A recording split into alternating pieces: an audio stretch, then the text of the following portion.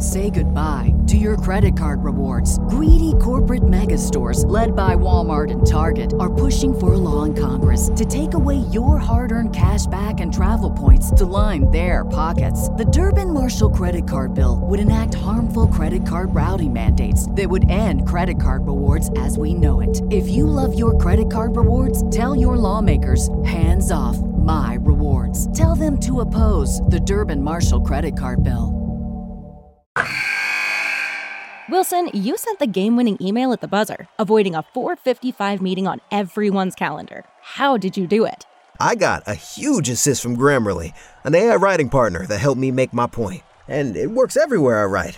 Summarizing a doc only took one click. When everyone uses Grammarly, everything just makes sense. Go to Grammarly.com/podcast to download it for free. That's Grammarly.com/podcast. Easier said, done.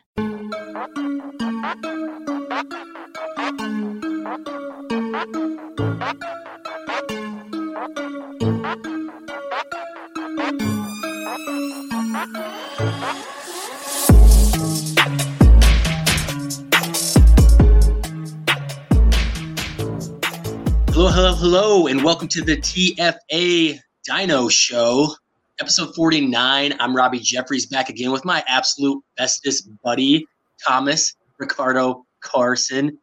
Ricardo. Right, middle name, Ricardo? No, it's not correct. Well, I missed it with 2 weeks ago when I tried Alexander. It's not Ricardo. Yeah, I'm going to keep on out until I get it. All right, you could try. I don't know where you got Ricardo from, though.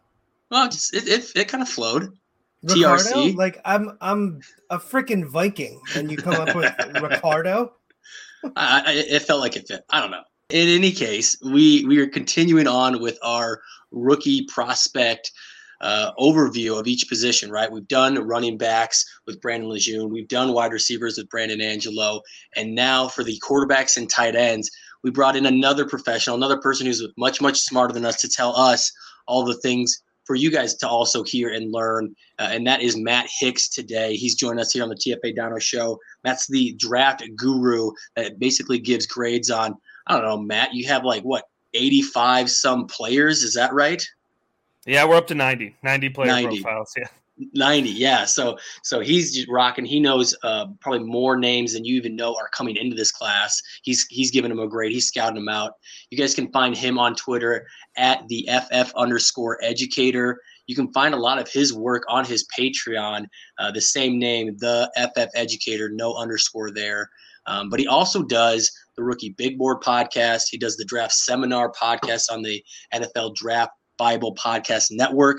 And he's on YouTube. He's doing the Rookie Big Board YouTube if you prefer the video side of things. He's kind of all over the place, and we're pumped. Matt, welcome. How are you?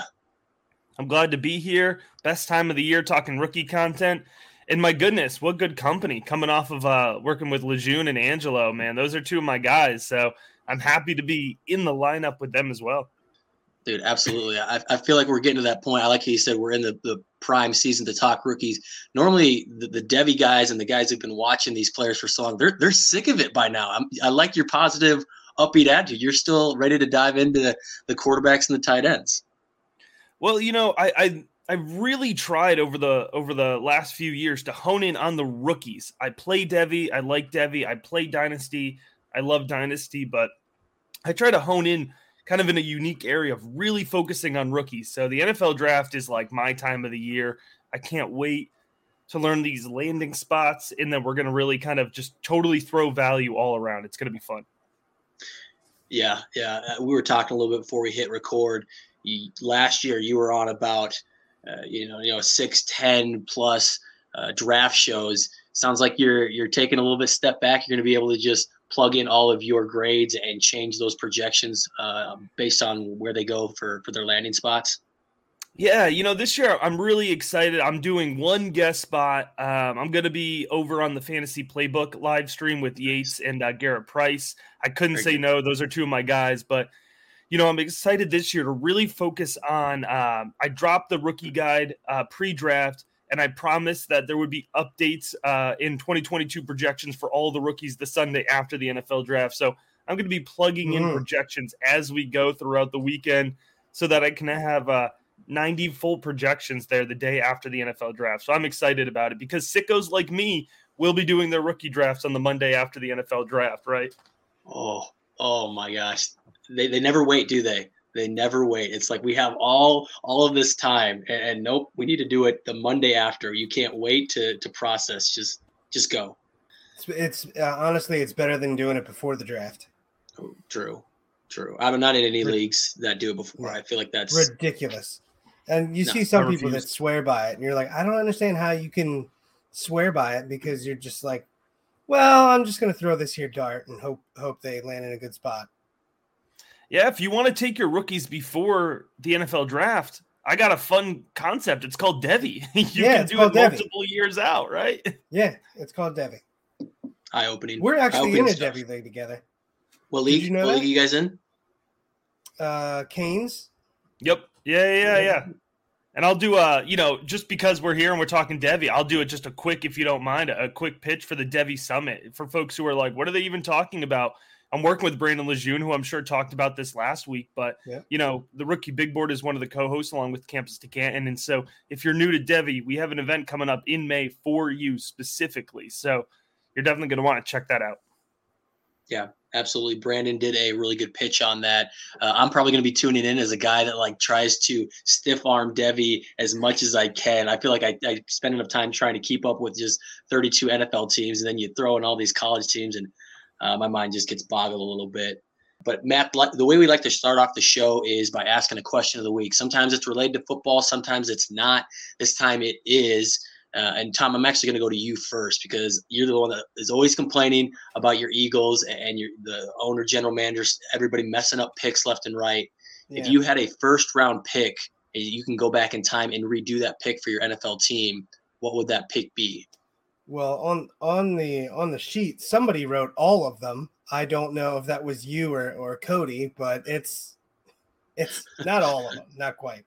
I was happy with the Devonta pick and Landon Dickerson last year. So, I mean, year before, obviously, Justin Jefferson. I mean, you take Jalen Reagor.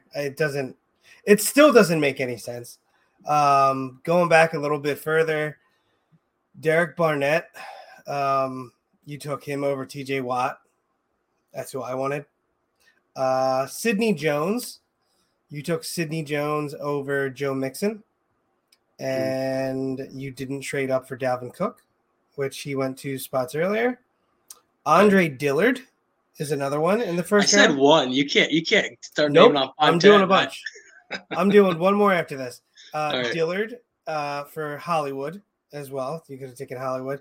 And then here is possibly my favorite one. Danny Watkins in 2011 turned out to be a goddamn Canadian fireman. And you took him over. That is. Yeah, exactly. He only lasted a couple years, and he was horrible. He was a guard. You took him over. Cam Jordan went right after him. James Carpenter right after him. Jimmy Smith and Cam Hayward. Danny Watkins, an ice skating fireman. Love that combo. A little fire and ice. Great job. Great job. All right, Matt, how about yourself? If you could redo one first-round pick for your team, what year, what player? Yeah, well, I'm a Giants fan, so there's lots of options here, fellas. Oh, yeah. I got some. It's Daniel Jones, right? Like it's always been Daniel Jones. I the first year that I did, speaking of NFL draft live streams, there's a video of my reaction to Daniel Jones going at 6. I was just absolutely horrified. Because I'm like, this is 5 years. We're coming up on year 5 of, this isn't going to work out. But, I hate to say it too, the Barkley pick. I love Saquon Barkley. He's ultra talented, but you saw how that isn't working out. We're not going to re-sign him more likely than not. And you wasted that, second overall pick. And so there's a lot of options, especially under the David Gettleman era. But those are 2 ones that are currently still haunting the roster. And Kadarius Toney was a trash pick as well. But, we have options. Yeah, I got into it with Dynasty Frank back in the day, saying that they should take Quentin Nelson at 2 or try and trade back and take Quentin Nelson. And then you can take Chubb in the second round, which he wasn't happy with me because we went back and forth a lot. But I'd like to say I was right about that. Quentin Nelson, all-pro, probably a Hall of Famer. When Quentin Nelson was coming out, it was just like, all right, I thought like he was a Hall of Famer. Like you draft a Hall of Famer, I don't care if he's a guard. He's a Hall of Famer. He's going to anchor your line. It doesn't matter if he's a guard. It's the same thing with Kyle Hamilton this year, where he's a safety. They're undervaluing that. If you see him as a top 3 player, positional value shouldn't matter if you think they're going to be an all-pro because you can build around those guys. So I feel like that gets missed a little bit. IDP players, little tip there. Kyle Hamilton, straight from the mouth of Tom Corson, Hall of Famer. I did not say that, sir. I didn't say that. I was saying positional value. All right. I'm in. I'm in. Quickly mine. So Cowboys fan, and everyone can hit on their finishes, but they've actually drafted pretty well in the first round, except going back to 2017. Taco Charlton was the pick at 28. They come off that 2016 season with Dak and Zeke's rookie year, right? I'm crying because Tony Romo's done. They do well. They get knocked out against Green Bay. And so now we have a bad pick at the end of the first round, right? TJ Watt, 2 picks later, same position. And that's one I'll never get over. Taco Charlton. Yeah. Same draft, Eric Barnett, man. Yeah. It is. I was at a bar in Xfinity Live, basically over where the link is. And we're watching. I'm like, I just want him to take TJ Watt. Yeah. And we were next to a bunch of Steelers fans. And we take Derek Barnett, and they're making fun of me because I was like, anybody but Barnett. I don't want Barnett. And then they take Barnett. And then these Steelers fans are just sitting there, and TJ Watt falls to him, and they take him. And I'm just like, I almost got in a fight with the Steelers fans. I almost did. I was so angry. I feel like we almost need to get like Chase Vernon on here for the Commanders, and we can just have an NFC East airing of the grievances. Like, okay, no, my team's messed up the most because of this reason. For another time maybe. Chase would probably pick a new owner. Yeah. Well, oh gosh, yeah. Can't go down that road. Lord. There's too many things. Good Lord. Let's get into the meat of the show, because we actually are doing 2 positions. Not as many as the wide receivers that we did with Angelo. Probably still not as many as the running backs we did with Brandon, but still a lot of quality players here at both quarterback and tight end. And we're going to start off, Matt, with just kind of getting your overall rating system. Like, Angelo has his Angelo analysis and Brandon Lejeune has his way. Like, talk to us about your rookie big board rating system, how you put them into a certain tier. Like, just give us the kind of the overview of how you rank.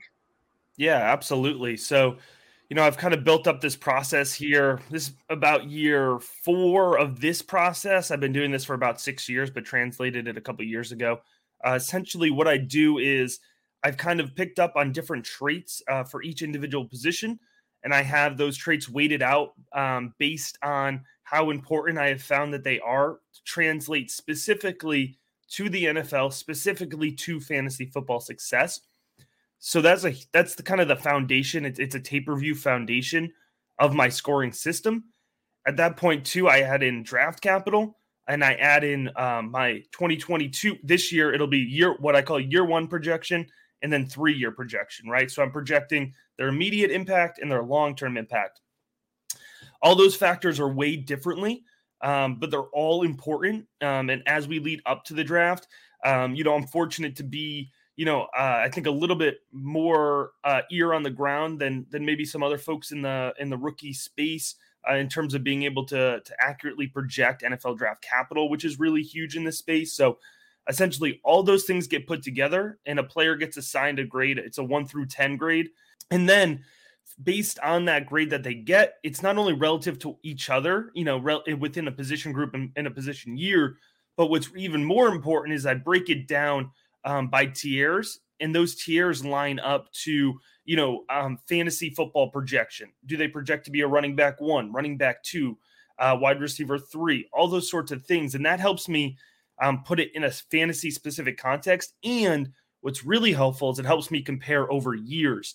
And so I've also now translated that same system to my Devy prospects and my dynasty players to help give folks an idea of how rookies rank specifically compared to the current dynasty landscape and the current Devy landscape as well. Yeah, I'm interested because you talked about the kind of year 1 production, the year 3 production. I think that's an important piece to look at because we see these rookies that pop year 1, and whether you like that player or not, if they pop year 1, they gain value automatically, right? Like I think you had mentioned Kadarius Toney as a name. Like Kadarius Toney, whether you liked him or not, he had that one game against the Cowboys, right? And it has given him value. And he's a player that was very polarizing, right? So if you didn't like him, you still could have taken him. He gets first round draft capital. He gets year 1 production, even if it was just a game and a half, right? Boom, and you can turn that into value. So I'm interested as we get into these quarterbacks and as we get into the end and we talk about where you see them fitting and what you think their draft capital is going to be. I'm really interested to see that because I've heard a lot of different spaces for these guys. Round 1, top 15. He's going to fall out of the first round. Really interested to dive in. So let's do just that and start with your tier 1, or at least the tier 1 for this class, let's call it. And that's your league winners. And there's only one quarterback in this class for you. And this is going by your super flex, your super flex tiering. And that's Matt Corral. And I like this because it's not consensus, right? Most people have a different name here as their quarterback 1 when we're talking about Superflex, when we're talking about Dynasty. Talk to us about why Corral is the one sole guy in this tier, what sets him above maybe the next guys in your tier below.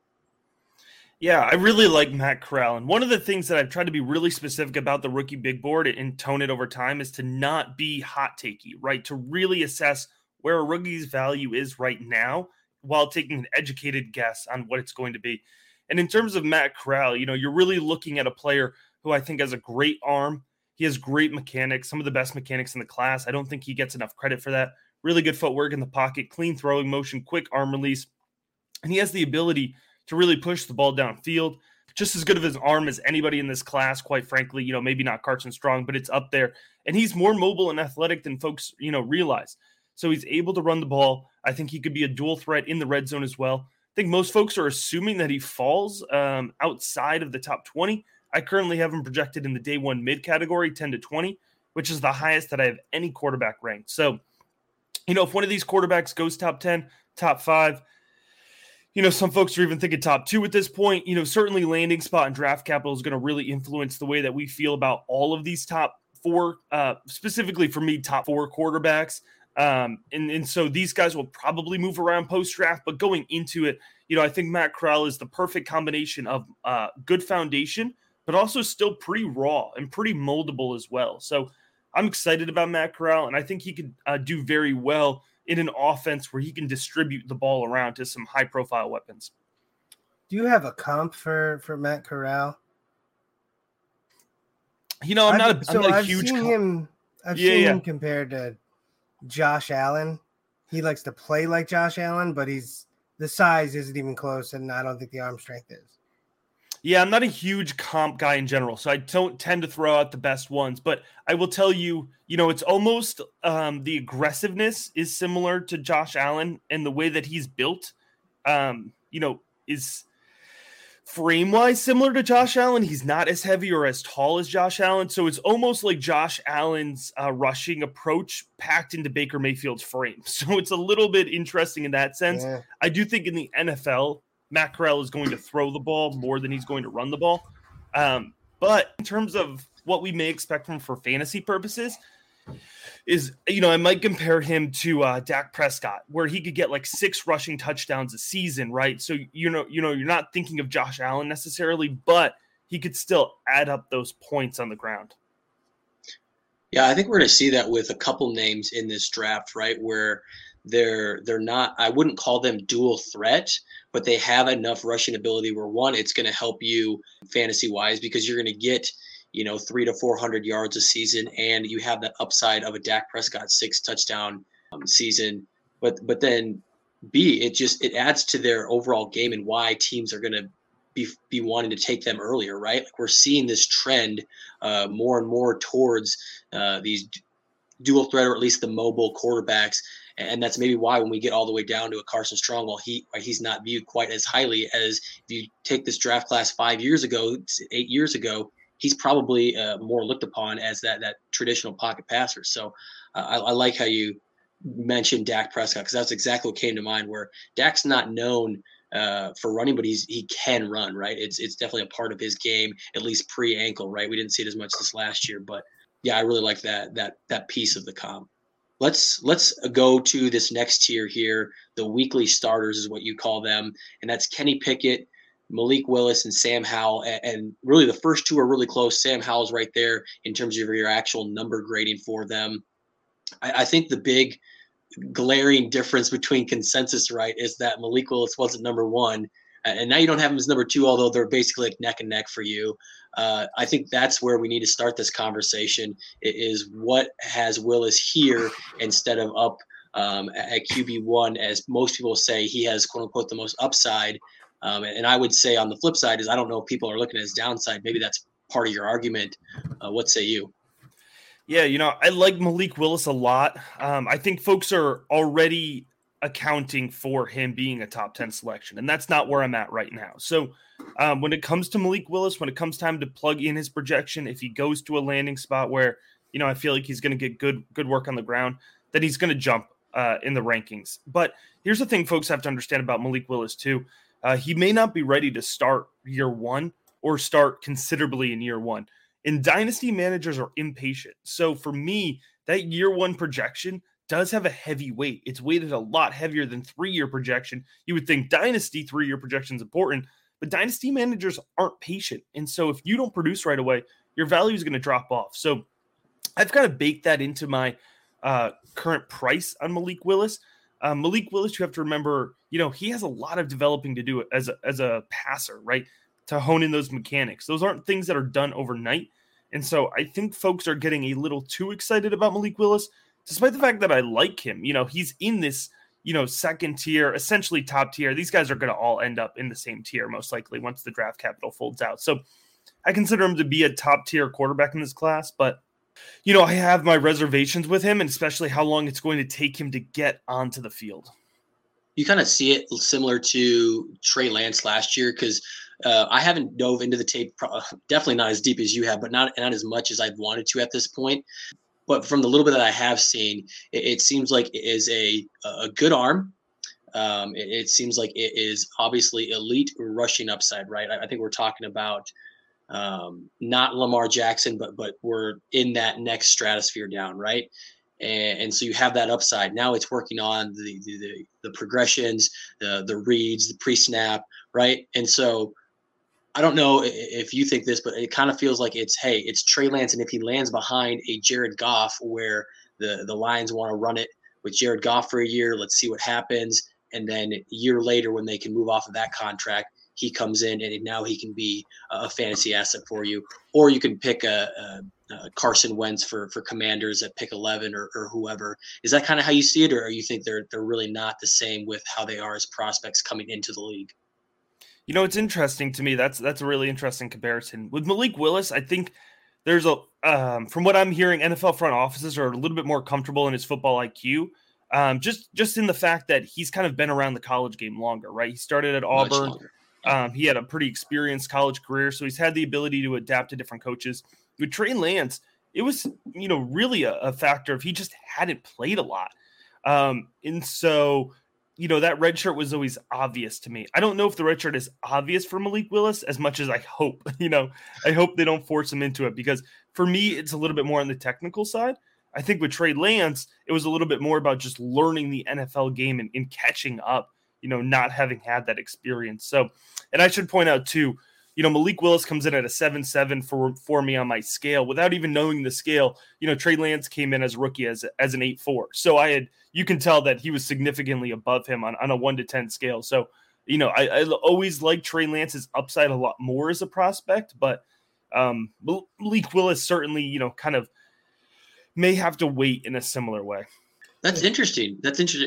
Like, I feel like from what you're saying, right? We're talking about the arm. There's no questions with the arm. The experience is there, right? He's originally an SEC, transfers to Liberty, has 2 years of experience in Liberty. Absolutely takes a step forward. Turnovers went up a little bit, but takes a step forward as a passer, right? So you have the experience, you have the big arm. I would say, in my opinion, he's a better rusher of the football than Trey Lance, but that can be debated. It's interesting now that we when we compare him, it's almost like it's he's not quite what Trey Lance was. Yeah. You know what? I think they have different paths, and even in terms of what they offer to the game. Even in the way Malik Willis runs, it's a little bit more of pure athleticism as opposed to mobility. And I like Trey Lance's arm better as well, although Malik certainly has the tools. So, yeah, I think they kind of have different journeys and different approaches to them. I wouldn't necessarily compare them one-to-one as prospects. For sure. Yeah, and when you talk about landing spots, you talk about, Detroit, which Jared Goff, he would sit a year. You talk about possibly Atlanta, where he would sit behind Mariota. And then, you talk about Pittsburgh, probably sit behind Trubisky. Washington, he'd sit behind Wentz. You want to throw Philly in there, he's going to sit behind so-and-so. The only real path I see for him starting, week 1 is probably Seattle at 9. I don't know who else he would immediately, you would know he's a starter for. And even Seattle, they might want to go with Drew Lock just because.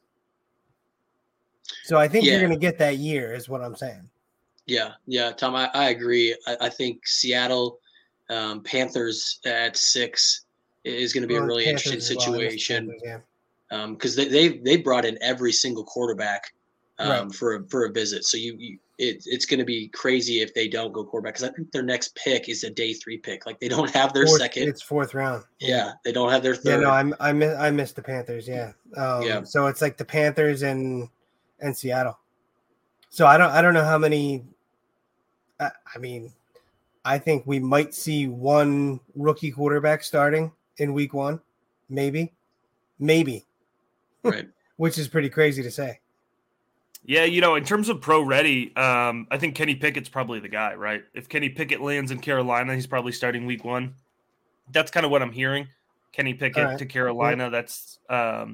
That's the connection that I'm feeling, strongest about. But outside of that, we might be waiting for everybody else here in this group. Okay. All right. Speaking of Kenny Pickens, Kenny Pickett, my fault.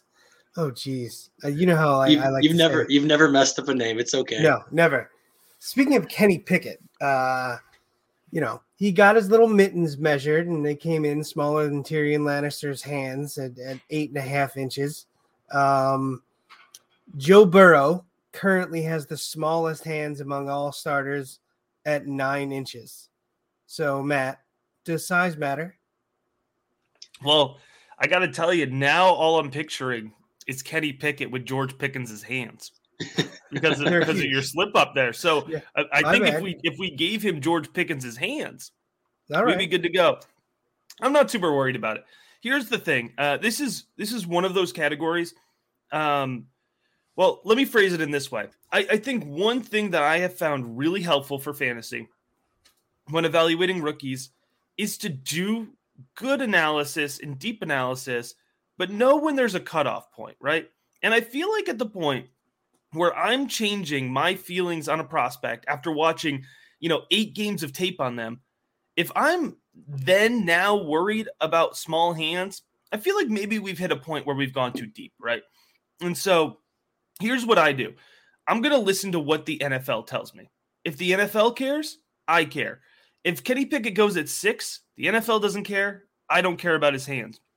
Kenny Pickett falls to the 2nd round. Okay, there's a red flag with hands here, and the NFL views this as a serious concern. So that's kind of where I'm at with Kenny Pickett's hands. And I think it's really important for us to accept that sometimes we got to listen to what the NFL is going to tell us. Yeah, no, I'm with you there. I think it really comes down to, turnovers and whatnot. And if he goes to a cold weather team, then that's where it might be a problem, like holding onto the ball a little bit more.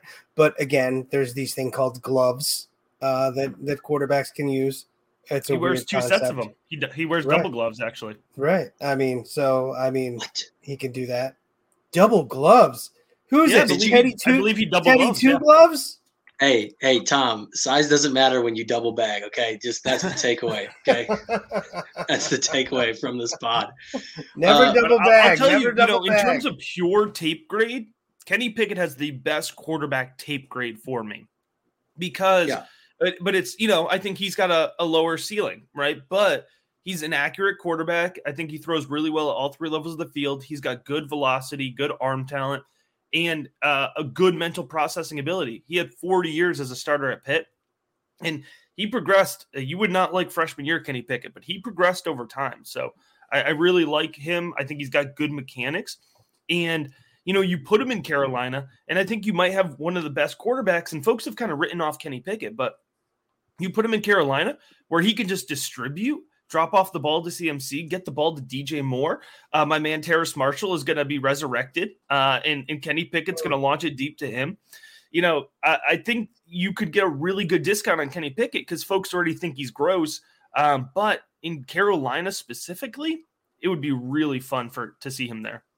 Yeah, I've seen people make his range as far as the starter as like upside is Derek Carr, and then downside is Andy Dalton at Cincinnati, where he's just kind of like, meh, whatever. So that's a hell of a career style. But here's the deal. I don't want to spend the 6th pick on just the guy who's like, whatever. But they are fighting for their jobs in Carolina, and that matters. And I think too, when you look at what Matt Rule wants to do, he wants to run the ball. He wants to protect the ball, right? And I think he wants a quarterback that he feels comfortable with can just manage his offense. And so that's why I'm leaning towards, Kenny Pickett in that offense. Now, the question for us as fantasy managers is, what does that volume look like, right? And is he going to throw the ball 500 plus times a season, or are they really going to, feed CMC until he goes down in week 3 again? So if you're Carolina, are you more comfortable with Kenny Pickett or trading, a 2023 3rd-round pick or 4th-round pick for Baker Mayfield? They just did that. And it didn't work. No way. I know, but it was it was 2 2nd-round picks, and Cleveland has no leverage right now on Baker Mayfield. So it'll be cheaper. But that's the question. I think what you look at it, right, when you're a new coach and you come in, you're going to be evaluated based on your quarterback that you select, right? Yes. And so he missed on Darnold, which he can get away with because you can kind of coach that or couch that as, I was taking my shot on a guy out there. I think now he's got to prove he can get his quarterback. And so I think he is kind of pigeonholed into needing to take a quarterback, and he has that connection with Kenny Pickett already. Matt Rule recruited Kenny Pickett to Temple, originally was committed to him before switching to Pitt. So he kind of have this pre-established relationship. And so I think Rule feels comfortable with that. And I think Rule wants to play it safe. I don't think he wants Baker Mayfield running around improvising. I really don't. I think he wants a good defense, and I think he wants to run the ball. And he wants a quarterback that can protect the ball. And I'm not the biggest Baker Mayfield fan, but even those who aren't going to suggest that he's, protecting the ball or that guy that you can really trust to game manage in that way. So you think they prefer a game manager in Kenny Pickett as opposed to taking a shot on Malik Willis? Yes. Yeah. Okay. Specifically in Carolina. I'm not saying that every team would view that way. That's what I'm talking about specifically. Because at 6, that if Detroit passes on a QB, which I think they're going to, at 6 is where I think that's going to come into play, unless you see the Giants trade down from 5 for another team to jump up ahead and take a quarterback. I think that's what's going to happen. And as a Giants fan, I would be thrilled. They hold a lot of power with that 5 spot. For sure. Yeah, they do. So I like how you said the Matt Rule connection. There's also the David Tepper connection that you've been hearing all over the place of being the Pitt alum, going to a lot of games, being around that program. So Yeah, I'm all in with that. And I think that when we look at Kenny Pickett and who's pro ready, who's maybe a little bit on the hot seat with Matt Rule, right? We had the scapegoat last year with Joe Brady. Now it's kind of, hey, you need to win and probably win this season, or you're really in the hot seat. So I like that thought. Let's get to the final guy in this tier. And he's kind of almost the forgotten guy, I feel like, right? After the 2020 season and all the excitement with all of those weapons, his crazy season. He dips a little bit in 2021 and doesn't really have the same amount of weapons really at all. And now I feel like people are kind of pushing him back to, hey, he's my QB5. He's my QB6 now with the rise that Ritter and Strong are getting.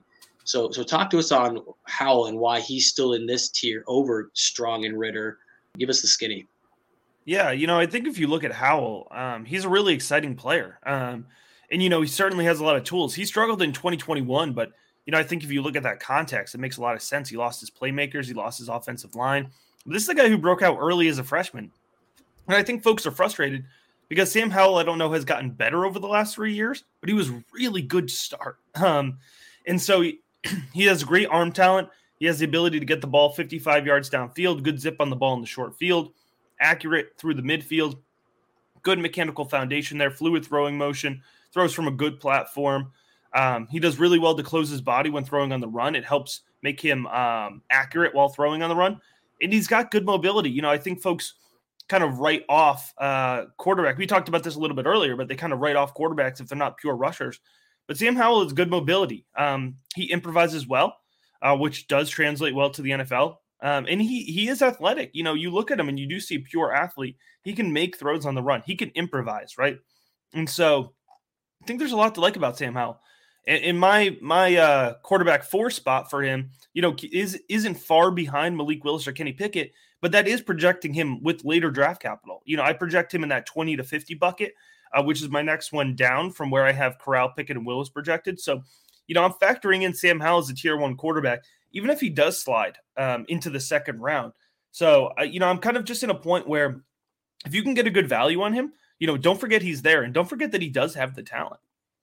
Yeah, I agree that we haven't seen a ton of mocks, and these are from the guys that are plugged in, right? Like I try and follow guys that have either had a history of doing this for a long time, they're plugged in with the NFL, and when you look at their mocks, you really don't see Howell going first round right now. Maybe sometimes he's sliding in at the back of the first if people want that 5th year, but I agree. I feel like we talk about those first 3 guys, and that could be it. It could be just the 3 quarterbacks going in the first round. We'll see what happens. But with Sam Howell, it's really interesting because, again, we talk about another guy that can run, like you were just saying, Matt Corral, Kenny Pickett. We're going to get to Desmond Ritter. These are all guys that can add value on the ground. And so I think it makes them interesting, even if maybe if you're looking at the full scope of what you want from the perfect quarterback, they might be still developing, right? So I like Howell as well. It's tough when you want to slot him against these other top 3 guys. I probably have him a little bit lower just based on, hey, he needed a lot of that talent around him. It's not like he played bad this year. He definitely dipped from 2020, but you lost a ton of pieces. So I'm kind of talking out both sides of my mouth, but it's understandable why it dipped. But also I think I do recognize that the dip did happen, which I think is important because we look at some of these other guys, right? Who did Malik Willis have around him? I don't know. I couldn't tell you, right? And then Kenny Pickett, we have the wide receiver coming out next year. Name's slipping my mind right now. Jordan Addison. Yeah, Addison.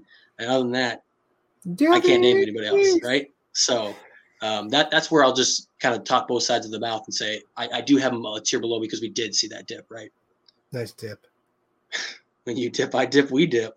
The flex fillers is the next tier.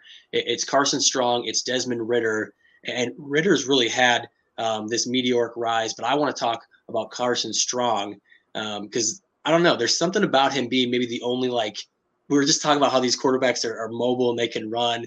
We're not mistaking that with the Carson Strong, right? He is your Matt Ryan ilk, Phillip Rivers ilk. Feels like Palmer.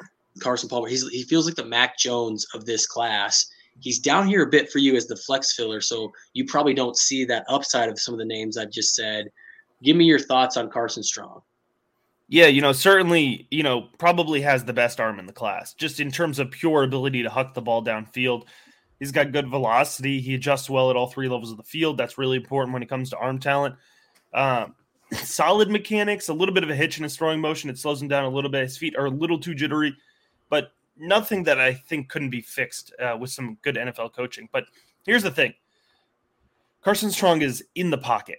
Like, this man is a statue, right? Even comparing him to Mac Jones is probably not fair, because Mac Jones, I think, could at least scoot to evade pressure. Carson Strong feels pressure too easily. I don't love his pocket awareness. And so, I think Matt Ryan is really, kind of a best case scenario for Carson Strong. Here's the thing. Carson Strong, I think, could have been a first-round quarterback and still may be, but there's serious question marks about his knee. And we won't know that until the NFL draft, because that would have been either cleared or not been cleared by NFL medical staffs. And so Carson Strong could potentially have a degenerate knee condition, which some folks think could, limit his career to a one-contract quarterback.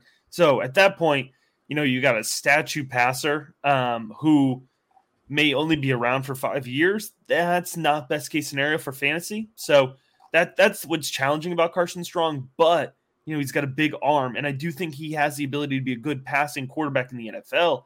However, for fantasy football purposes, you have to be a damn good passer to only be a passer, right?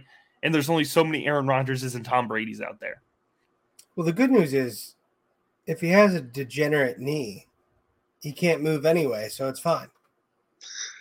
Just put a peg on there, keep him there. It's not going to move much different. Yeah. Send him to the Bucks. We can go with like a nautical theme there with the peg leg. We could really play into it. He'd just be like a fucking pirate. It sounds like on the shoulder and everything. It sounds like Tom Brady's trying to move to a different team. He's trying to get to the Dolphins or something. Poor Tua can't just be the starting quarterback for the Dolphins. He always has to have some kind of drama around him.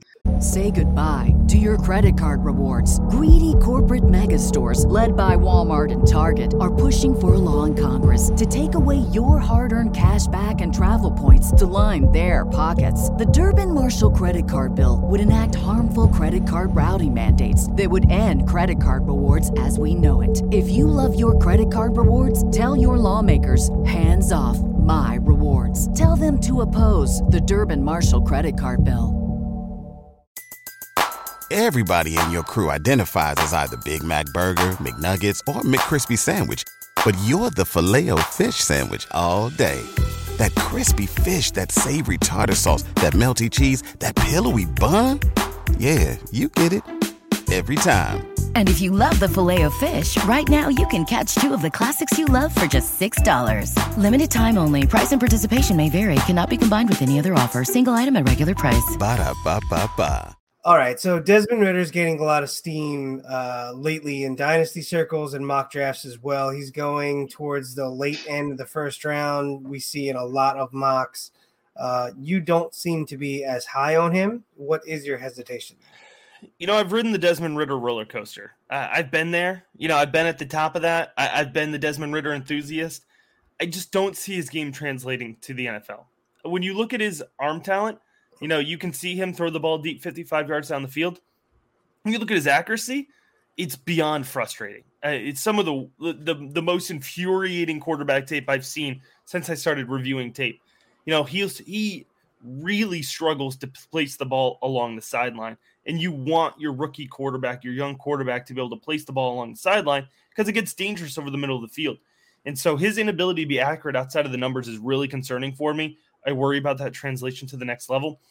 He short arms the ball so often. It really frustrates me. He leaves his body wide open while throwing the ball. It persists throughout all of his 2020 tape, through his 2021 tape.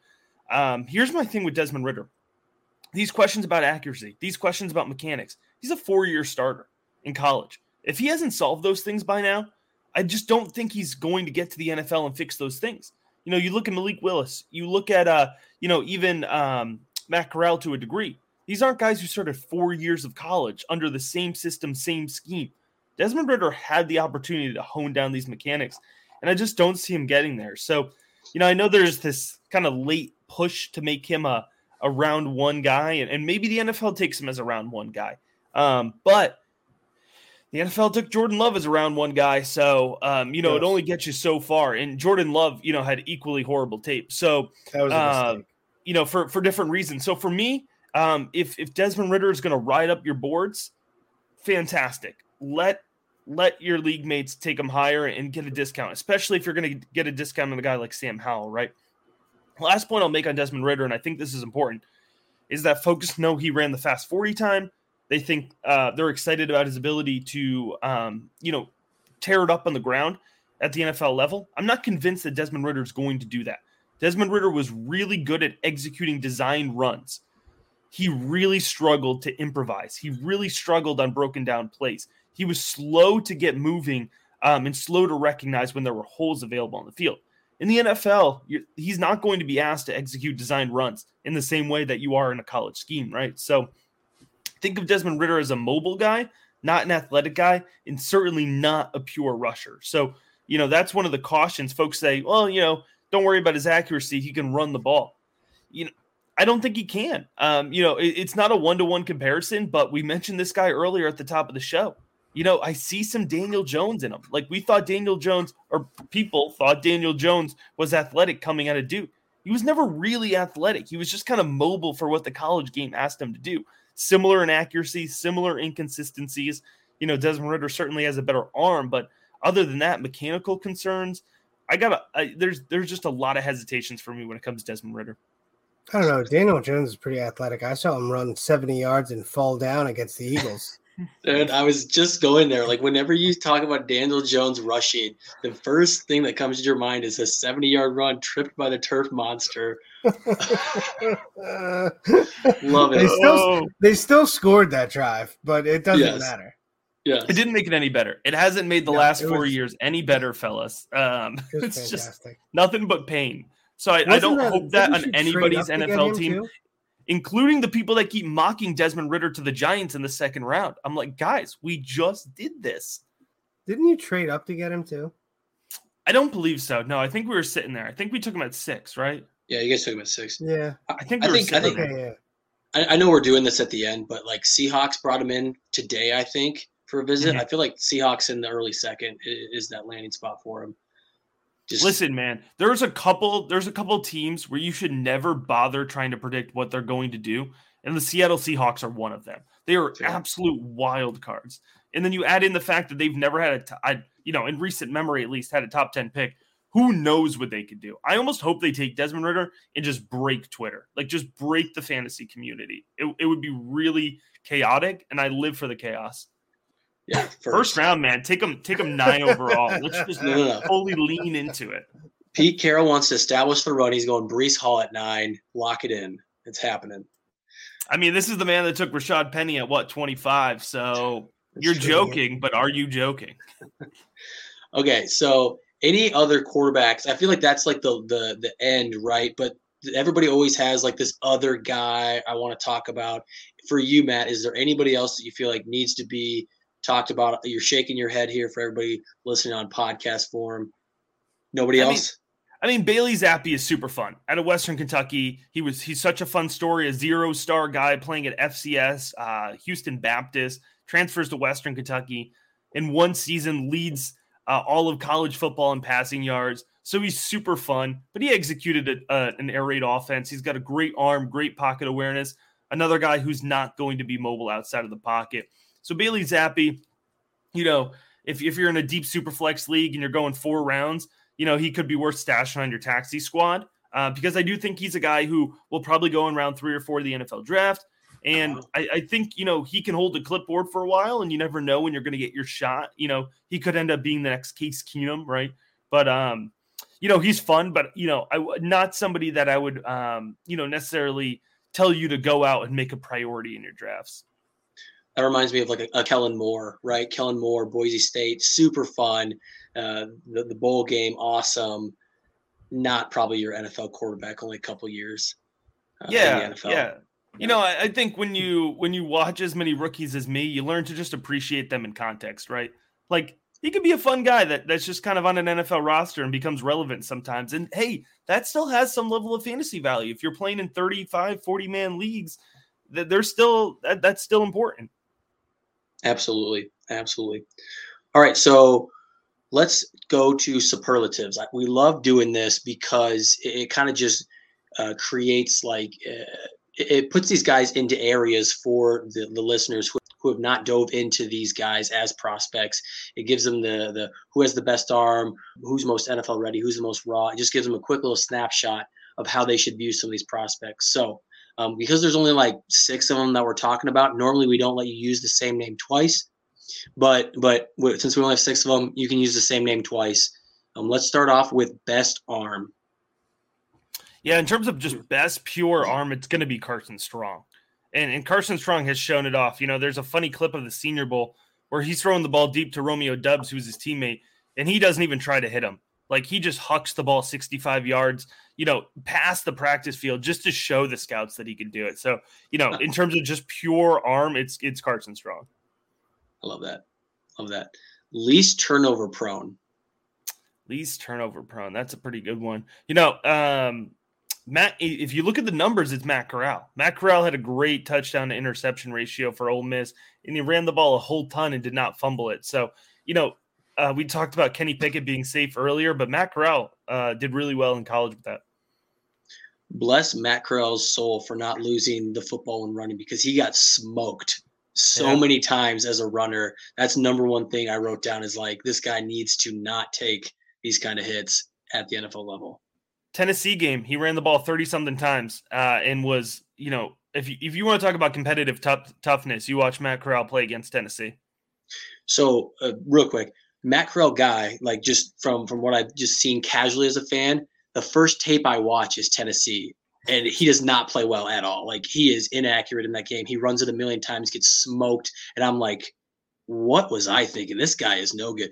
I had to watch more, but I love how he got the crap kicked out of him in that game. He really did. Kept coming back. The very last play of the game, he does a run, gets smoked. Very last play of the game, and it wins them the game too. It wins them the game. Yep. Let's do best pocket presence. Ooh, best pocket presence. We might be back Carson at Matt Strong, Corral. He can't move.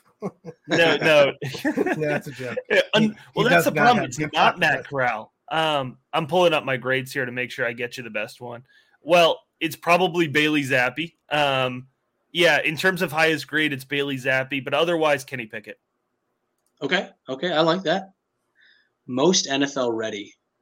It's going to be Kenny Pickett, yeah. I think he's the guy that you could plug in day one, feel comfortable running your offense. Now, is that because we feel Matt Corral is a little bit more scheme dependent than Kenny Pickett? I think Matt Corral just has a little bit more development to do in terms of his pocket awareness specifically, and in terms of honing in his accuracy. Just kind of being toned up by an NFL team, and the fact that he did run a very specific scheme at Ole Miss. Yep. Okay, the most raw prospect. Yeah, I would say the most raw prospect is going to be Malik Willis, but he's going to come with the highest upside as well. I would go with Malik Willis. Biggest bust potential. So this is going to be for anybody you think is going to go, let's say, top 40 in the draft. It's going to be Malik Willis. With upside comes risk, but I make a point to talk to folks when they're looking for advice on rookie drafts. You have to understand your own risk tolerance, but there's no reason to draft scared. You should go for upside. So if you like Malik Willis and you like his upside, as you have to know that you're okay if he busts, but there's nothing wrong with going for that boom bust guy. Scared money don't make money. Exactly. There you go. And then finally, who's most likely to exceed expectations? Oh, that's a good one. Exceed expectations. Well, you know what? Let's because we gave him a shout out early. Well, no, I'm going to go Sam Howell. I was going to go Bailey Zappi because I think he could hang around. But I do think Sam Howell. I think we've just, I just think that we have forgotten about Sam Howell. I think forgotten is the best word. I think we've just gotten excited about the new shiny quarterbacks, and we understand who Sam Howell is. And you put him in the right spot, then especially behind a good offensive line, and you really could see Sam Howell flourish. All right, we are going to play the match game or the dating game, whatever you want to do here. All right, put some hearts around these quarterbacks and teams. So you're going to give me your preferred landing spot for some of these QBs and also like where you think they're likely to go. So we can start with your QB1, Matt Corral. That's probably going to be a little bit tougher. I don't know if it's going to help his fantasy stock, but I think Washington makes a lot of sense for Matt Corral. Yeah. I think Ron Rivera is a great quarterback for him. You have Terry McLaurin there. You have a balanced running attack as well. So, and in terms of what he'll be asked to do in that offense, I think it's a pretty good fit. All right, so they're at 11, I think. So you think you can go that high, huh? All right. Yeah, I think Corral would be justified at 11. Okay, give me Kenny Pickett. Kenny Pickett, I think, is going to go to Carolina at 6. Yep. All right. Yep. Malik Willis. Yeah, Willis is interesting. I think Detroit would be fun. Do they take him at 2? Probably not. And so then you're kind of looking at New Orleans at 16, I think is probably the most attractive spot. But, New Orleans is kind of a mess. So is it even an attractive spot? Probably Pittsburgh. Pittsburgh's probably best case scenario for fantasy. Do you think that's a trade up or? Yeah. Well, Mike Tomlin's been pretty bullish on Malik Willis from what we've seen. I don't think Pittsburgh would hesitate to trade up. They only have really their own picks, but I could see them leveraging some future draft capital. So you think Kenny Pickett's the first quarterback off the board? Yeah, I think he goes off specifically because it's a fit with Carolina. If Pittsburgh was drafting 6, I would tell you I'd probably think Malik Willis is coming first off the board. I think it's interesting once you get past Seattle at 9, because like you were saying, I think it's perfect what you said earlier. Like we don't know what Seattle's doing. I have no idea, right? At 9. Once he gets past, I think you have a slew of teams that probably won't go quarterback, and you have a lot of opportunity for Pittsburgh to trade up, right? They jump from 20 to 12 with the Vikings, 20 to 13 with the Texans. Like I think there's a lot of opportunity for them to jump those 7-8 spots to nab their guy, because I again, teams can do this smoke screen stuff, but it seems like from the Senior Bowl to the Pro Day where both Colbert and Tomlin went, and that was the only quarterback where both the GM and the head coach went, it just feels like Malik Willis is going to be their guy. And if he falls past that 9 spot, now you don't have to trade up into the top 10, which I think is a more premium pick. Like we're talking about your second pick. Right now you can say it's a third, a future third, something like that. Yeah, and even the Eagles at 15, because they're right in front of the Saints, I think are a prime spot as well. Let's go to Sam Howell. I think best case scenario for fantasy is for Sam Howell to go 42 to the Colts. Get him behind that offensive line. I think that would be really fantastic. I wouldn't hate him in Detroit either, especially if he goes to Detroit at 32. I wouldn't hate that landing spot either, because Detroit's done a quietly good job of building up that offensive line as well. Yeah, I could see them trading up for 32 as well. Oh, they are 32, right? Yep. Desmond Ridder. Gosh, pick your favorite USFL team. No. Oh gosh, no. I'm gonna get a lot of hate for that. The Argonauts. Give me CFL. Houston, I guess. I don't know. I guess Atlanta. Folks would probably say Atlanta because I haven't paired them up with a quarterback yet, and I don't think that they invest highly in a quarterback. I don't think they go there at 8. So, if you're looking at what is Atlanta pick in the second round? Whatever that pick is, I think 40. Yeah, 40. 58, I think would be more appropriate, but 43 they're also picking with. So I guess Desmond Ridder, truthers would probably want him to go there. And, Kyle Pitts is a pretty big target, so you just kind of got to get it in the vicinity. Yeah. All right. But that's it. Give me Carson Strong. Carson Strong. Yeah, so you're probably out of starting positions at this point, right? Well, you have not mentioned Seattle yet. Haven't mentioned Seattle. I'm a big Drew Lock guy, so I think we'll just keep Drew Lock in that starting spot. Seattle, I think, would be fine.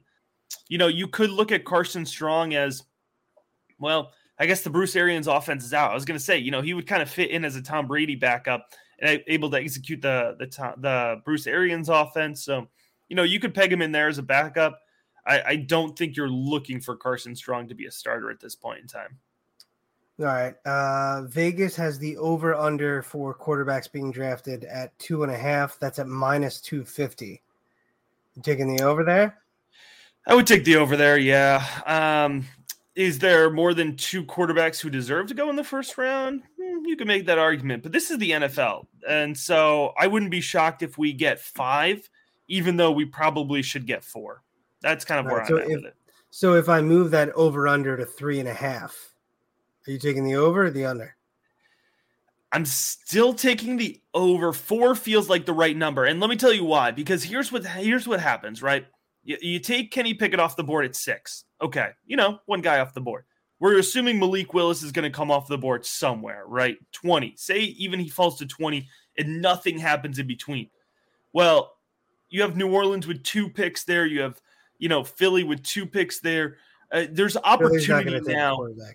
Well, there's opportunity for teams to trade out. That's what I'm saying. And so there's nothing more valuable in the NFL than that 5th-year option on the rookie quarterback contract, right? So if you think about now there's these teams with extra picks potentially looking to trade back, even if they don't want a quarterback themselves, and then you add in Detroit there at 32, I think that you could easily convince yourself that whether they should or not, teams are going to trade up to get that 5th-year option.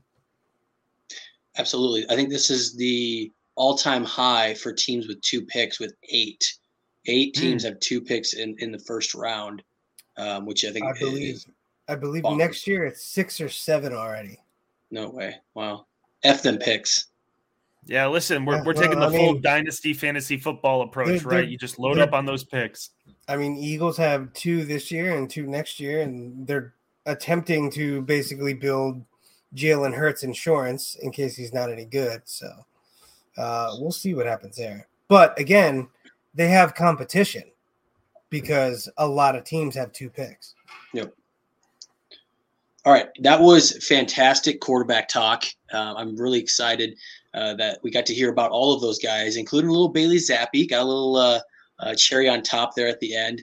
Let's transition and talk tight ends. I don't think this will take as long, but I still think it's an important conversation to kind of help people at the end of their drafts, right? You're in this tight end premium. You're in the 2 tight end leagues. Some of these guys are going to become fantasy relevant, maybe not year 1, but year 2, 3, whatever.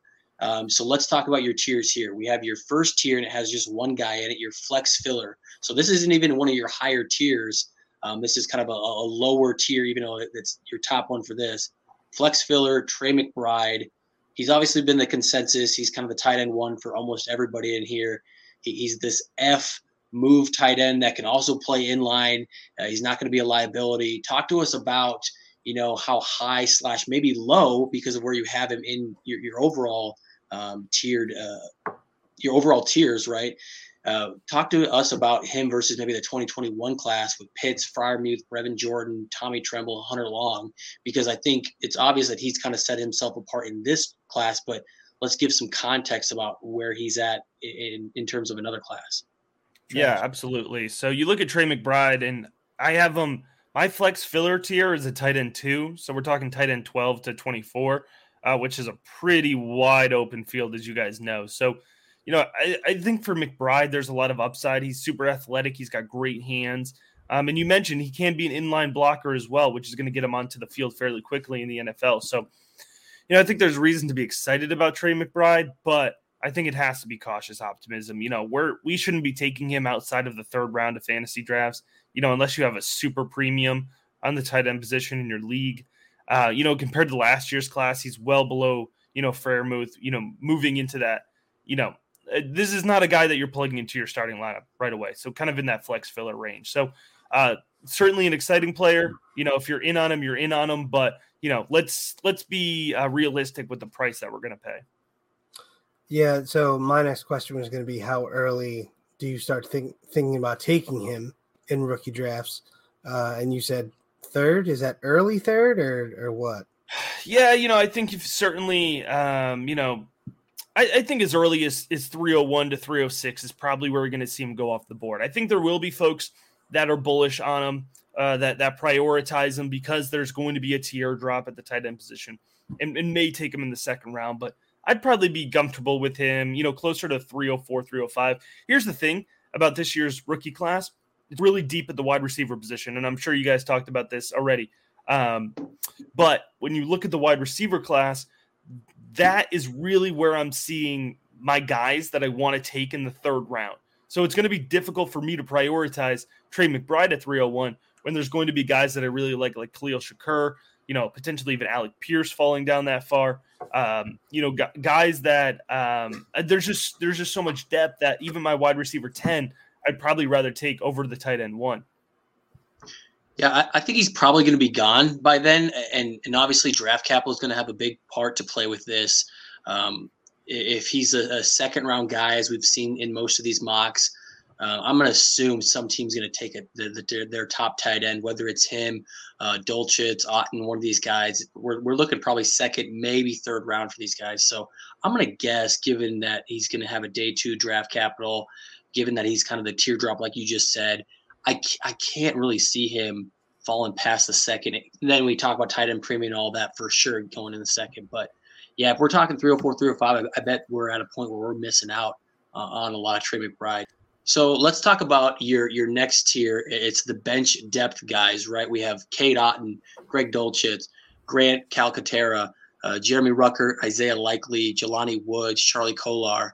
This is kind of your pick your type, right? We talked about, the match game, right? Like, do you want the athletic guy like Woods, Dolchitz, Calcaterra? Do you want the production guy like Kolar or Likely? Do you want the versatile guy like Cade Otton or Ruckert? You have all the options here. Talk to us maybe about like 2 of your favorite guys in this tier so we can help kind of break them out. Even though they're all in the same tier, if you're targeting guys maybe in the late 3rd, 4th round of your rookie draft, you have a 2 tight end league or something like that, you need somebody to take a shot on. Who do you like?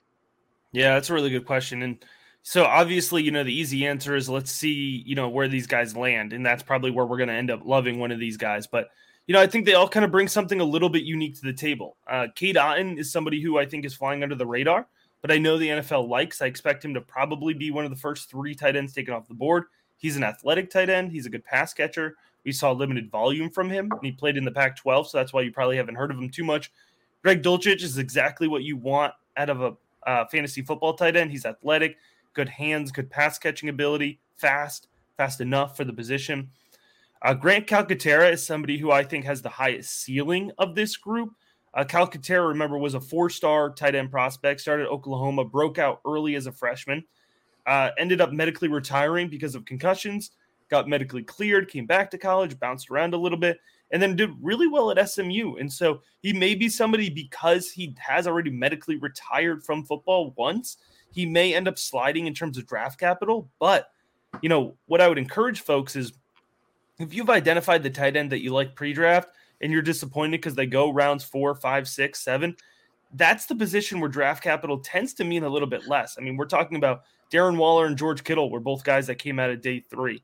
I believe Kelsey was a 3rd-round pick, if I'm remembering that correctly, right? So we're talking about guys at the top. Even Mark Andrews, I think, was a mid-round pick, 3rd-round pick. Okay. Yeah, so we're talking about guys who may not necessarily have captured high-end draft capital that still end up in being, really relevant for the fantasy landscape. So the other guy that I will mention, too, is Jeremy Ruckert, because Jeremy Ruckert, I think, is going to be sneaky good for fantasy football and somebody who you probably can get in the 4th round of your rookie drafts. Jeremy Ruckert was asked to block, smash people in the face at Ohio State, and he was very good at it. In Ohio State, as we know, had Chris Olave, Garrett Wilson, Jackson Smith, and Jigba. This was the offense that Jameson Williams couldn't get targets in, so he transferred, right? But when they targeted Jeremy Ruckert, especially when they targeted him in the end zone, he was athletic, he was a good pass catcher, he had good body positioning, he had good contested catch ability. And so Jeremy Ruckert is a guy who could be a much more targeted NFL player than he was a college player. It's a rare thing, but if you take in the context of the offense, I think it makes a lot of sense. So if you're looking to bet on some upside, especially if you can get him in the 4th round, Jeremy Ruckert is the guy, in this, tier that we were talking about, who I could most easily see, 5 years down the line being a top 5 tight end, just because I think he has the skill set, but you don't have to pay for it because he wasn't asked to show it too much for the Buckeyes. Yeah, our boy Sal Lito absolutely loves Jeremy Ruckert, and he's been talking him up for, 2 years now? 3 years? Yeah. We all play in a league together that I won and lost in the championship game this year, so sorry, Robbie. But, Sal's been telling us about Ruckert for a couple years. So I think Sal might take Ruckert at 101. He might. No, he's a huge fan. He might. Yeah, I know he has a strong him. Character endorsement for Ruckert as well. Yeah, a little bit. Yeah, I think these names are all really interesting because you can, like you were saying, you can pick your guy. Like, what's the guy that you like? And most likely, unless any of these guys get round 2, which I can definitely see Otten, Dolchitz getting round 2. Probably not any of the rest of those guys, but you never really know. The rest of these guys are going to slide, and these are going to be depending on landing spot. If there's not somebody else there, right? Like Bengals, I feel like they're a really open spot. Who lands with the Bengals? If Greg Dolchitz lands with the Bengals, oh my gosh, you're talking about him probably being in competition with Trey McBride, depending on his landing spot, just because of that opening there, right? So, absolutely, it's kind of the cop-out answer. It's like, let's wait and see where they land. But when you have a tier that's all really close, and it's just kind of, do you like the production? Do you like their athleticism? Like Jelani Woods was not in this tier most likely until we found out, well, at least for the non-guys who aren't diving into the tape as much as you, he's not in this tier until you find out, okay, yeah, he is quite the athlete, right? So Jelani Woods, by the way, 6'7", and was recruited to play quarterback at Oklahoma State. So that's your Jelani Woods fun fact. He transferred to tight end when they got there, but he was recruited to be a quarterback at 6'7".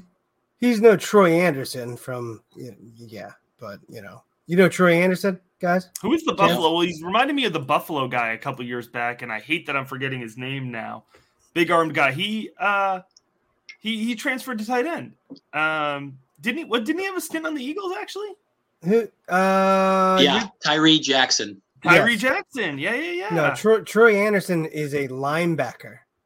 He's a quarterback and running back. I think he's Montana State. Okay. He is. If you watch some of his tape, he's an animal. So he's going to be a fun one. I bet you he goes in round 2 or 3, and somebody's going to wind up getting a steal out of there. So IDP guys, Troy Anderson, beast. When did we become side of the ball? When did we become an IDP show with the Kyle Hamilton? Man, I've been watching a lot of tape, and I've been just turning into like, hey, what's up? I want to watch defensive guys. I know. I got to change the show description now. Like, hey, here's your QB and tight end nuggets, as well as some IDP tips. All right, that's fine. You're welcome. I mean, we went Kyle Hamilton, and now we went Troy Anderson. I will tell you, though, just one last note on draft capital when it comes to these guys. You know, the way that we felt about Cole Kmet a couple years back where he went, 30 or 40 or something? We were like, what the heck? How did that happen? Yeah. I think we might end up feeling that. I think Jeremy Ruckert really could be that guy where he goes 40 and everyone's like, what the heck? Because he's going to contribute right away as a blocker. And then, so if you're played in those Devy leagues like we were talking about, if you can get Jeremy Ruckert on the cheap before the draft, that's a guy that I'd be targeting.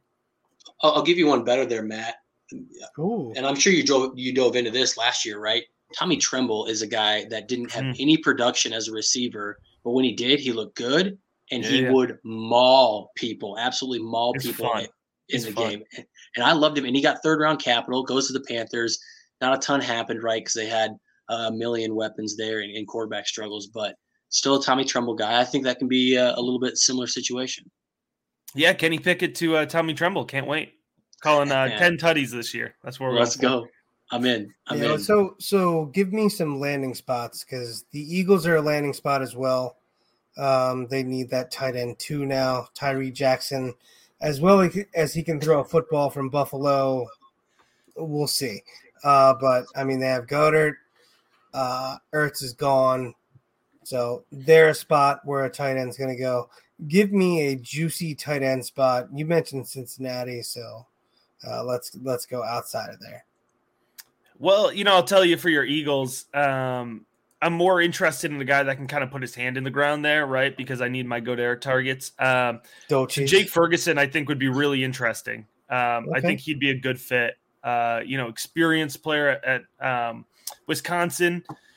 We need anybody who can contribute to the run game because I haven't given up on Miles Sanders. So really going to need some help in that category.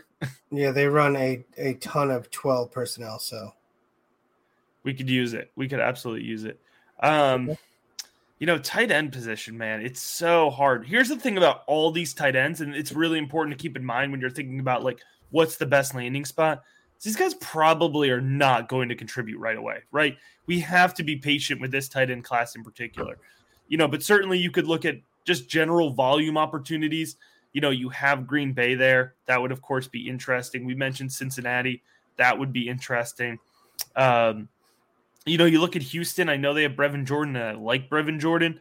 But if you get especially one of these guys that's a little bit more of like a hybrid, like a Grant Calcaterra, that could be a good landing spot for a tight end as well.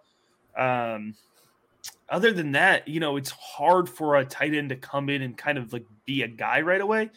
Tennessee, I think, is still pretty shallow at tight end, right? I don't think they filled that unless I'm missing something in free agency. So, there's certainly volume there. And that's an offense in general that, they like to run it a lot. So it'd probably need to be a tight end that can contribute on the ground as well through that pass. So maybe like a Charlie Kohler would be a good fit there in Tennessee. And he certainly has pass catching ability as well. Jelani Woods. Jelani Woods in Tennessee would actually probably be a good spot as well. So you could just, stand him up next to Derrick Henry and get some good action shots. What do you think the highest a tight end goes? I think over under. Yeah. The over under I would place 38. That second Jets pick, I think is, I don't know if that's a good over under betting line, but I could see 38 being that first spot that a tight end goes, the second Jets pick there. Okay. The Giants need a tight end too. I should have mentioned that. That's what I was going to ask you. Yeah, that's what I was going to ask you. No, you're taking it right from the brain. So my question was, the Giants need one. Your own team, right? They ship Evan Ingram out. Kyle Rudolph released, I think, with another team. So retired. So we have, I think, a couple of options here. You said Jelani Woods, but Greg Dulcich, I think, is the one. Round 2, does he slip to round 3? Maybe I think that could be an option. Or Grant Calcaterra, maybe early day 3. I think I'd be intrigued in that situation. And again, we need to temper expectations. I'm the one that always gets excited about tight ends, but these tight ends, year one, always takes a bit. But we're talking about his competition is Shepard, Tony, Galladay, slot receivers. Like they only have slot receivers. And Galladay, right? Yeah. Like he can definitely come in and be semi-relevant in his first year, which just kind of skyrockets his value second year, right? If you show anything you get 5 touchdowns and 350 yards as a rookie, boom, people are like, all right, here's your sophomore, junior year breakout in the NFL. I think that can be whoever lands with the Giants. Yeah, I hope they don't use one of their first 2 days picks. They have 5 picks in the first 2 days. But sitting there at 112, the top of the 4th round, I think that's a great spot for a tight end. I think a lot of these guys are still going to be there. But however, if we used 81, if we used our 3rd round pick and Ruckert was still there, I'd be pretty excited about that. I think that would be a pretty good value. Even 67 for Ruckert, I don't think it's our biggest need, but if a guy can contribute 2 ways, then that'd be pretty exciting.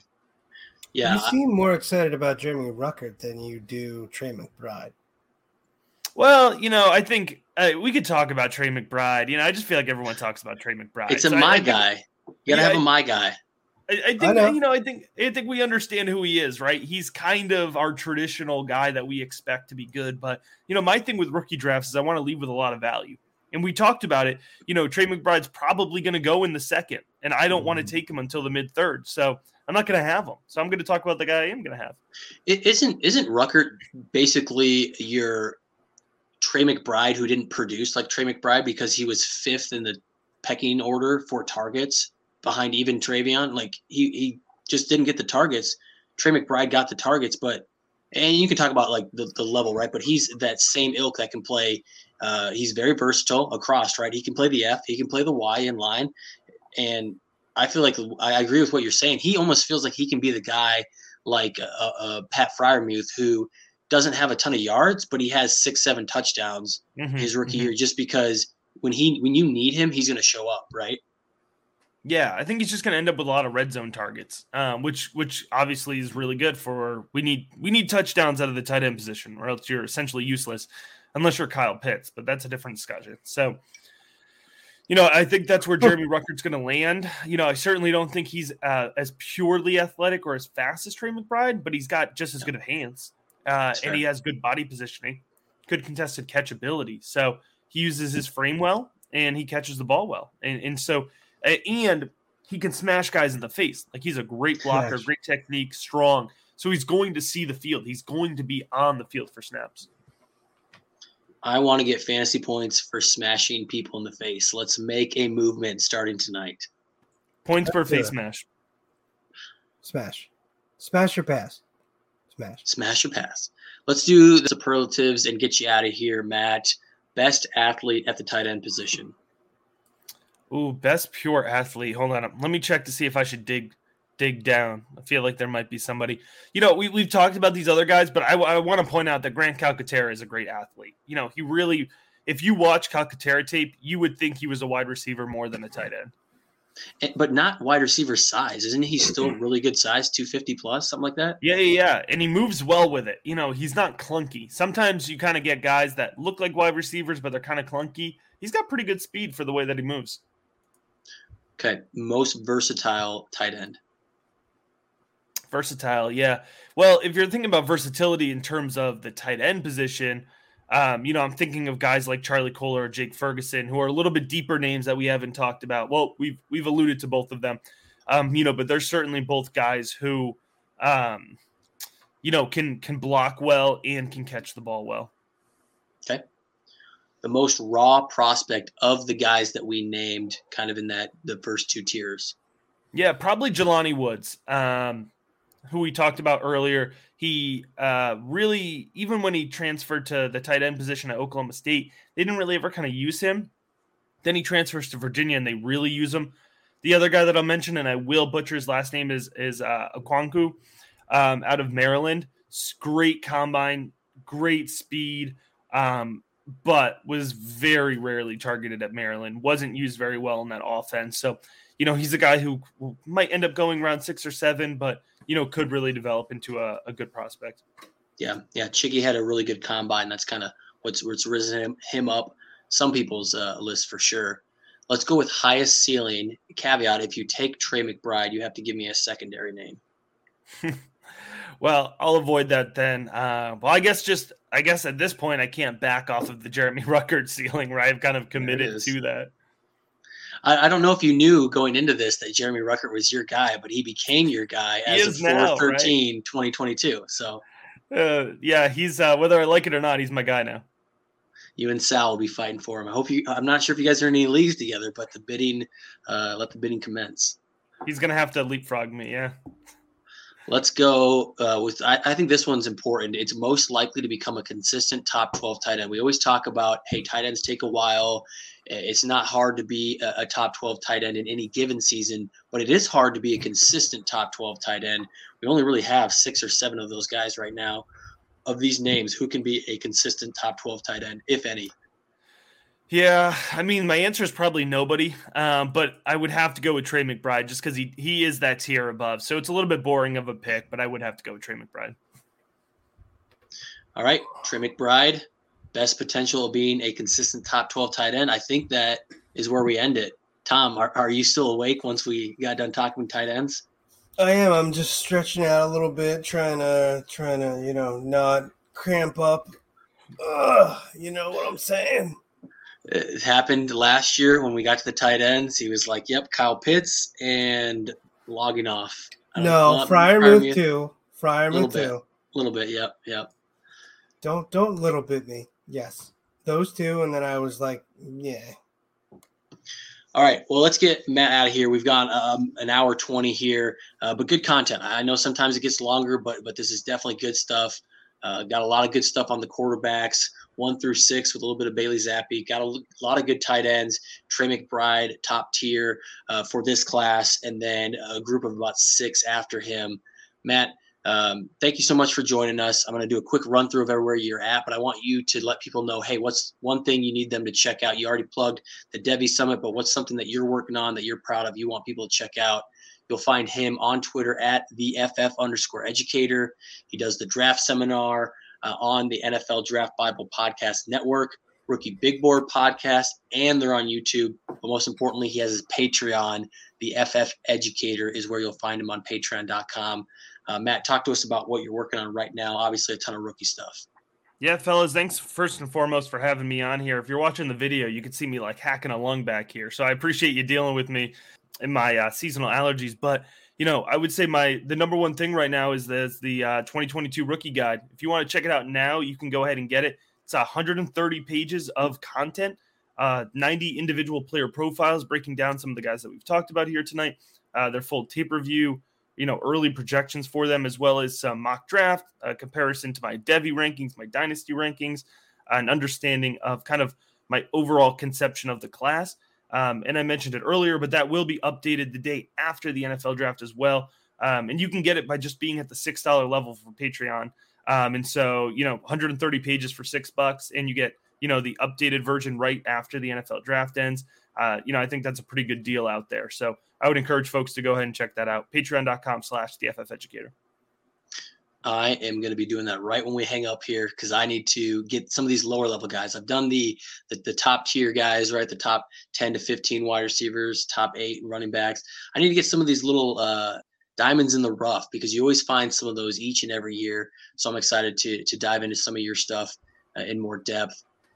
Tom, that's all we got. I hope you're excited, because I haven't told you what we're doing next week, but we're going to do a little bit of Tom prospects versus Robbie prospects. You like when we go a little battle of the boards. Tom and Robbie get a little arguments going. We're gonna match up our rankings, our rookie rankings, probably for running back, wide receiver mainly, but we're gonna have a little bit of disagreement, which is what we like to do here at TFA. We hate when there's just, oh yeah, I agree. We're gonna have some discord. We're gonna have some pushback here. So that's what's coming up next week, and then we're basically going to be at the draft. TFA is going to do a live draft show day 1, day 2, just like we did last year, the year before. We're going to be there for you guys. Have a ton of guests on the live show, so stay tuned. He's Tom Corson. I'm Robbie Jeffries.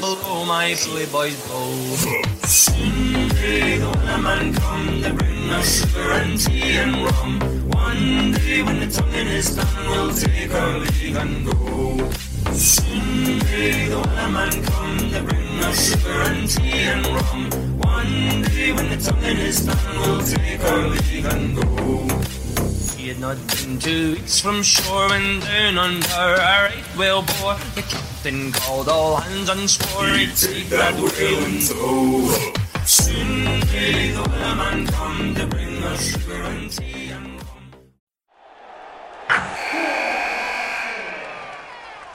Wilson, you sent the game-winning email at the buzzer, avoiding a 4:55 meeting on everyone's calendar. How did you do it? I got a huge assist from Grammarly, an AI writing partner that helped me make my point. 96% of Grammarly users say that it helps them craft more impactful writing. Would you agree? Grammarly helped adjust my tone to navigate tough work conversations. And it works everywhere I write, so I can quickly communicate effectively. Your teammate used Grammarly to summarize an important document, making a 3-pointer. How did he do it? It only took 1 click. When everyone uses Grammarly, everything just makes sense. You made an incredible slam dunk to end the game. The meeting was canceled, and your team will go home champions. Go to Grammarly.com/podcast to download it for free. That's Grammarly.com/podcast. Easier said, done. Everybody in your crew identifies as either Big Mac Burger, McNuggets, or McCrispy Sandwich. But you're the Filet-O-Fish Sandwich all day. That crispy fish, that savory tartar sauce, that melty cheese, that pillowy bun. Yeah, you get it.